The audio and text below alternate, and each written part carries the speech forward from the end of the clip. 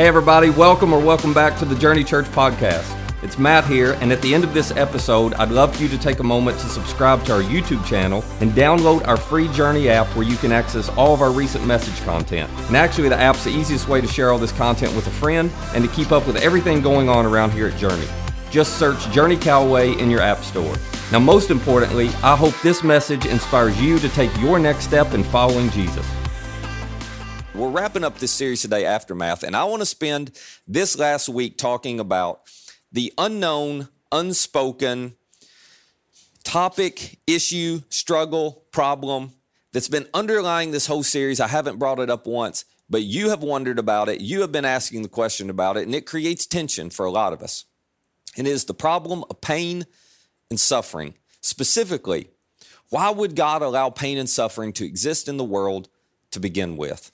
So, we're going to answer that question, but before we do, I want to read you a quote from C.S. Lewis. Now, if you're not familiar with C.S. Lewis, he was a brilliant author, professor, theologian eventually. He started out as an atheist, eventually became a follower of Jesus, was a professor at Oxford and Cambridge. He was British. C.S. Lewis wrote something in a book called The Problem of Pain that is so true for you and me. He said this: God whispers to us in our pleasures, He speaks in our conscience, but shouts in our pains. It is His megaphone to rouse a deaf world. Maybe that is your story. Maybe you'd walked away from God, drifted away from God, or you just weren't taking Him seriously. You're just kind of going through the motions. And then pain hit. Your life got turned upside down. Trouble came. And it became a megaphone that God used to get your attention. And you turned around. You looked up.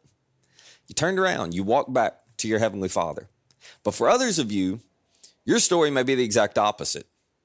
For others of you, pain hit, suffering hit, something indescribable, something unexplainable, something you couldn't possibly understand why a good God would allow it to happen. And pain actually did the opposite of what C.S. Lewis said. Pain caused you to walk away from God. Pain caused you to give up on God. Pain caused you just to distance yourself. I mean, you're still watching. You still go through the motions, but you distance yourself. You just don't take it seriously anymore. There's a wall between you and God. For some of you, pain is what caused you to write off the possibility that there even is a God who loves you. As I've heard people say before, if God's got the whole world in His hands, well, I'm looking around and it doesn't seem like He's doing a very good job with it. Because why does He allow all the pain and the suffering? That is the question I want us to answer today. So hold that thought. First, have you ever heard of Admiral Jim Stockdale? Jim Stockdale was the highest-ranking United States military officer imprisoned at what was called the Hanoi Hilton prisoner of war camp during the Vietnam War. Jim Stockdale was a POW for 8 years. He was tortured over 20 times because he wouldn't cooperate with the North Vietnamese propaganda machine. Years later, he gets out. He survives. He gets out. And a couple of decades ago, a man by the name of Jim Collins wrote a book called Good to Great. Some of you may be familiar with that book. It is a phenomenal leadership and business book. And as he was writing that book, he interviewed Admiral Stockdale. And he asked him the question that any of us would ask him if we were sitting across from him.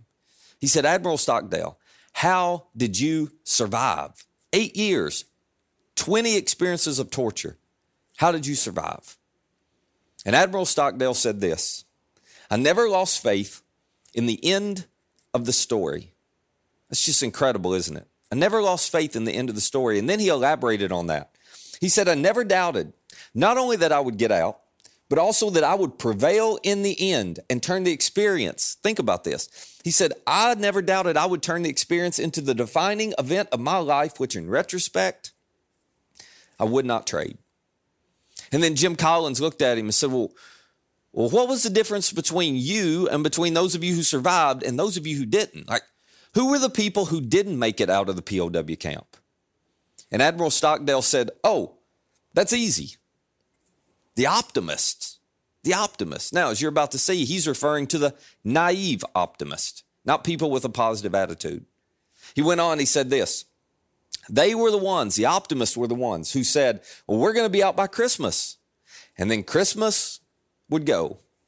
They were still there. Then they'd say, well, we're going to be out by Easter. And Easter would come and Easter would go. And then Thanksgiving. And then it would be Christmas again. And then he said this about the optimist. They died of a broken heart. And so then Jim Collins looked at him and said, well, Admiral Stockdale, out of your experiences, you've had years to reflect on it now. What's the big lesson you have taken away from your time in that POW camp?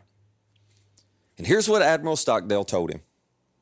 You must never confuse faith that you will prevail in the end, which you can never afford to lose. Never lose that faith, with the discipline to confront the most brutal facts of your current reality, whatever they might be. In other words, Admiral Stockdale said, the lesson for me is you can never deceive yourself about your current reality, but you can also never lose faith, confidence, and hope that you will prevail in the end. Now, over the years since I've read that, I have summarized Admiral Stockdale's lesson, which is called the Stockdale Paradox, by the way. I've summarized it into these two short statements. You must confront the brutal facts and keep believing. Confront the brutal facts and keep believing. This is the Stockdale Paradox. Now, if you don't know what a paradox is when you just have two statements that seem to be at odds with one another, but they're both true. And Admiral Stockdale realized and learned in the middle of his POW experience, both of these statements, while they seem at odds with each other, are true. You need to confront the brutal facts, and you need to keep believing. Now, the reason I bring that up is because Christianity comes with its own paradox. Actually, Christianity comes with this paradox. In Christianity, you have two things. You have brutal facts, and you also have a future hope. You have brutal facts, you have a future hope. Now, those of us who are Christians, there are many Christians who don't want to confront and own the brutal facts. They try to pray it away. They try to faith it away. They try to obey it away. I'm telling you, if you try to pray, faith, or obey away the brutal facts of Christianity, you will end up misusing faith. You will end up abusing faith, or in some cases, you will end up abandoning faith altogether. You have to hold both of them at the same time. With Christianity, there are brutal facts and there's a future hope. And I want to spend the next few minutes talking about both of these things. Here is the brutal fact of Christianity, that there is a cause and effect relationship between sin and suffering. Now, listen, you know this to some extent to be true personally. And what I mean by that is you have made choices and done things that later led to consequences. So you're okay, whether you use the term sin or not, but I sinned. I was unwise. I did the wrong thing there. And there are consequences that came with that. There was suffering that came because of that choice. You saying, Matt, well, all suffering is caused, that I experience is caused because of something I did? No, that's not what I'm saying. And that's not the brutal fact of Christianity. You've experienced this personally just like I have. But the brutal fact of Christianity is not referring to something that happens individually. It's referring to something that happens globally. So I'm going to change a little wording in this and say it this way. There is a global relationship between sin and suffering. This is the brutal fact of Christianity. Let me explain it as simply as I know how. The brutal fact of Christianity is that Adam and Eve sinned, and when they did, sin entered the world. They threw the door open. They were living in a perfect world. They chose not to trust God. They chose to rebel against him, and they opened the door and ushered in sin. That is the brutal fact of Christianity, but it's not just that. You see, when sin entered the world, sin didn't come by itself. Sin came with a packed SUV. Sin came with a posse. Sin brought right along with it, right on its heels, sorrow, suffering, disease, illness, and death. Sin broke the entire world. Sin broke you. Sin broke me. Sin broke the whole human race. Sin broke creation. Sin broke nature. Sin broke everything. This world is not the way God intended for it to be. The world is not how God created it to be. You and I are not how God created us to be, because sin has infected us. It spread like a virus throughout the entire world. Nothing has avoided the touch and the impact of sin. And so the brutal fact of Christianity is there is a global relationship between sin and suffering. Because sin came into the world, everything in this world is broken. Nothing works the way God intended for it to work all the time. Now, you and I tend to resist this idea, and the reason we resist it is we go, well, that's not fair. And we don't think it's fair because we're not in control.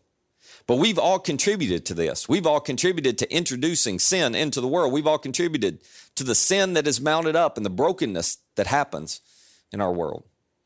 So you may not think it's fair, and I may not think it's fair, but it's reality. It is the brutal fact. And Jesus believed this. Jesus held to this, and Jesus taught this was true. John tells us, John was one of Jesus' closest friends. And he wrote an account of Jesus' life, and John tells us that this happened one day, that this showed up one day, and Jesus taught them, the disciples, his followers, something about this brutal fact that they never understood and they never had known was true. Here's how John describes it in John 9. He says, as he, that is Jesus, went along, Jesus saw a man blind from birth. And Jesus' disciples then asked Jesus, look at this question. Well, Rabbi, who sinned, this man or his parents, that he was born blind? Now, the reason they asked this question, that seems like such a crude, rude, offensive question, right? But the reason they ask it is because they assume something. They assume that good things happen to good people and bad things happen to sinners. Now, come on, before we criticize them for being so harsh, we actually believe this assumption as well, don't we? You have assumed at times that good things happen to good people and bad things happen to sinners. It's why you got angry with God when something bad happened to you. Because you assumed, come on, be honest, you assumed, just like I have, that you are a good person. And so because of that, good things should happen to you. I'm following a God who makes sure good things happen to good people. Aren't I following a God that makes sure bad things happen to sinners? Am I not following a God who protects the good people and punishes the bad people? But Jesus did not believe this assumption. As a matter of fact, he poked a hole right in it when his disciples asked this question. Here was his reply. He said, neither this man nor his parents sinned. In other words, this man is not blind as a consequence of his personal sin. You guys are looking at him thinking, well, he had to have done something, or his parents must have done something to have brought this on himself. Jesus says, nope. His blindness is not a consequence of personal sin. His blindness is a consequence of global sin. Don't miss this. This is so important. In other words, this man is blind because he was born into a broken world, and his blindness is a consequence of living in a broken world. But then Jesus did something extraordinary because Jesus wanted them to understand, and Jesus wanted us to understand who he was and that there was hope. And so he reaches down and he heals the man and he restores his sight. Now, why would Jesus do that? For the same reason he did any of the miracles he did. Not just to validate who he was, but to validate what he could do. Jesus wanted us to understand that someone had showed up on the scene who was the solution to the consequences of global sin. Someone who had power over the consequences of global sin. Someone who could undo what had been done. Who could restore what had been broken in our world by sin. Apostle Paul, several years later, Paul's writing about this. And as Paul often did, he wrote about it in a way that sometimes sounds a little confusing to us. But I want to show you just a little portion of what he wrote. Here's what Paul had to say. He said, let's go on the next slide. Sorry. For by the trespass of the one man, death reigned through that one man. For by the trespass of the one man, he's talking about Adam and Eve, death reigned through that one man. It's so interesting because Paul talks about sin like it's a virus, like it's an entity. We talk about sin like it's a verb. It's just something I did. Paul goes, no. Sin is a virus. It is an entity. Sin is something that has spread and infected everyone and everything. And along with sin, what came around the heels of sin? Sorrow, suffering, illness, disease, and ultimately death. Now, you already know this. You know wherever sin goes, death follows. Death in relationships, death in finances, death in marriages, ultimately death in life. Wherever sin goes, death follows. Paul says, you know what? Adam and Eve, they ushered sin into this world, and now death reigns in this world. It has broken and impacted everything. Now, here's why this is so important to understand, and then we'll keep reading. Because if you don't understand this, when bad things happen to you, you will become disillusioned, disappointed, and disheartened with God, and you will walk away. You will lose faith, trust, confidence in your Heavenly Father. But listen to me. If you have walked away because bad things happen to you and you're like, whoa, wait a minute. Bad things aren't supposed to happen to good people. I follow a God who makes sure bad things happen to sinners. Well, I've got great news for you. You can walk back. You can come back. You can re-engage with your Heavenly Father because He never said He was a God who made sure good things happen to good people and bad things happen to sinners. It's not what He does. You can come on back. As a matter of fact, as Christians, you know what we believe? Christians believe that the worst possible thing happened to the best possible person. That the worst possible thing happened to Jesus. So we don't have a faith that good things happen to good people. No, we have a faith that actually says bad things are going to happen to good people. That happen all the time. So, what does that mean for you and me? Does that mean we shouldn't resist evil because, well, it's going to happen anyway? No. Resist evil every chance you get. Does it mean you shouldn't try to alleviate pain and suffering? No, alleviate all the pain and the suffering that you can. Should we not care when we see injustice? Nope, fight for injustice every chance you get. But are we going to be able to eradicate all the pain and suffering and injustice in the world? Absolutely not. But don't be disheartened by that, because we are not to the end of the story yet. So let me read you the rest of what Paul said. He said, "For by the trespass of the one man, Adam and Eve, death reigned through that one man, how much more will those who receive God's abundant grace or provision of grace and of the gift of righteousness?" I told you earlier, righteousness just means a right standing with God. He says, how much more will those of us who through grace have been given this extraordinary gift of you're now in a right standing with God, you've been forgiven by Jesus. How much more will we reign in life through the one man, Jesus Christ? This was Paul's complicated way of saying death doesn't get the final word. Sin, even global sin and its consequences, do not get the final word. That Jesus Christ showed up to reverse the curse of global sin. Jesus Christ showed up to do for us what we could not do for ourselves. So for those of us who are followers of Jesus, we've experienced life, not just death. For those of us who are followers of Jesus, we still sin at times, but there's forgiveness available. So that leads me all the way back to the question I asked at the beginning, and that is this: why? Why would God? If you believe God could change everything, could fix everything, could do whatever, if you believe God's got the whole world in His hands, well, why isn't He taking better care of that world? If you believe God's got the whole world in His hands, why isn't He alleviating all the pain and suffering? Why isn't He alleviating your suffering? Why isn't He fixing your pain? I'll tell you why. Because the only way to alleviate evil, pain, and suffering in this world is to alleviate you and me. Because come on, we contribute to that pain and suffering, don't we? To be more specific, the only way to alleviate pain and suffering and evil in this world is to alleviate and remove the free will that all of us have. But the minute we don't have free will, we also don't have a free choice to embrace this gift of forgiveness that Jesus offers us. We don't have a free choice anymore to choose a right standing with God, to choose a relationship with our Heavenly Father, to become a son or a daughter of His. So you know why God doesn't alleviate all the pain and suffering in the world? You know why He doesn't alleviate all of yours and all of mine? Because He loves us too much. And He's being patient, not wanting anyone to miss the opportunity to have a relationship with Him. He's being patient, allowing everyone every possible chance to embrace the grace that He offers. But in the meantime, here's what you and I can hold on to. We have present help and a future hope. This is so good. We have to confront the brutal facts, but we also can keep believing in a present help and a future hope. In a present help that looks like this: in the beginning, sin broke the world, but God has not left us alone. He is with us. Don't miss that. In the midst of our pain and suffering, in the midst of all of the brokenness, now think about this, a brokenness and an evil in this world that we ushered in, sorrow, suffering, death, illness, disease, our sin ushered it all in. In the middle of that brokenness, God said, I'm not leaving you to fend for yourself. I'm showing up and walking with you through it. I'm going to provide mercy and grace and strength and power and my presence to help you. I'll be with you every step of the way. I am here and I care and I'm for you.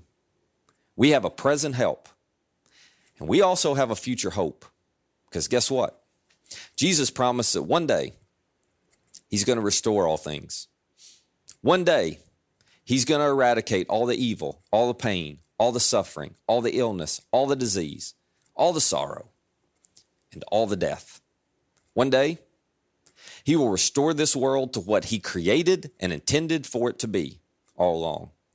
And sin's impact will no longer be felt. Sin's brokenness will no longer be seen. There won't even be scars from the pain. One day, it'll all be made new again. It'll all be made right again. So in the beginning, sin broke everything. In the end, God's going to restore it all. In the meantime, he promises he'll be with us. So I think Admiral Jim Stockdale was right. You should never lose faith in the end of the story. We're not there yet. You know where we are right now? We're in the messy middle. That's where we are. But remember, Jesus did not lean away from the messy middle.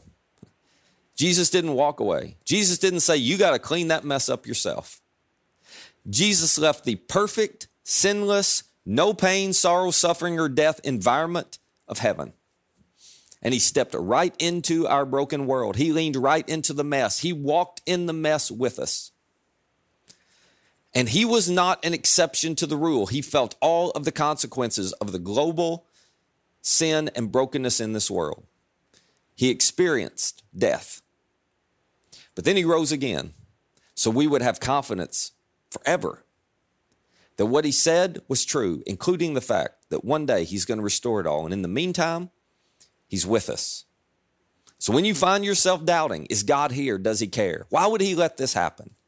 Would you just remember that God showed up and he walked in the mess so you would never wonder if he cared. So you'd never doubt if he was with you.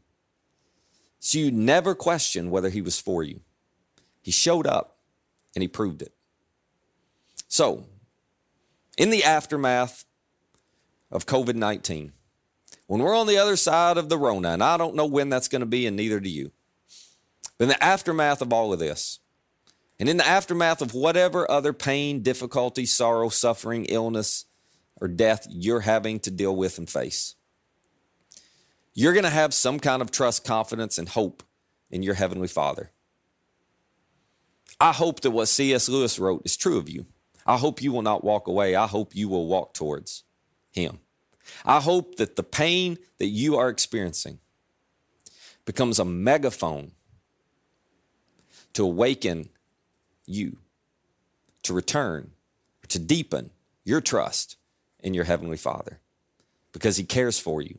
He's here, and he's offering you a grace and a strength and a power every moment of every day, because he really is for you. The question is, will we listen, and how will we respond? Never lose faith in the end of the story. Let me pray for us. Father, thank you. This, quite honestly, would be really hard to believe, Jesus, if you hadn't shown up and shown us exactly what it looks like. If you hadn't shown up and communicated and demonstrated to us that you, God, really do love us and you're for us and you care. It'd be hard to believe if it wasn't for the cross. It'd be impossible to believe if it wasn't for an empty tomb.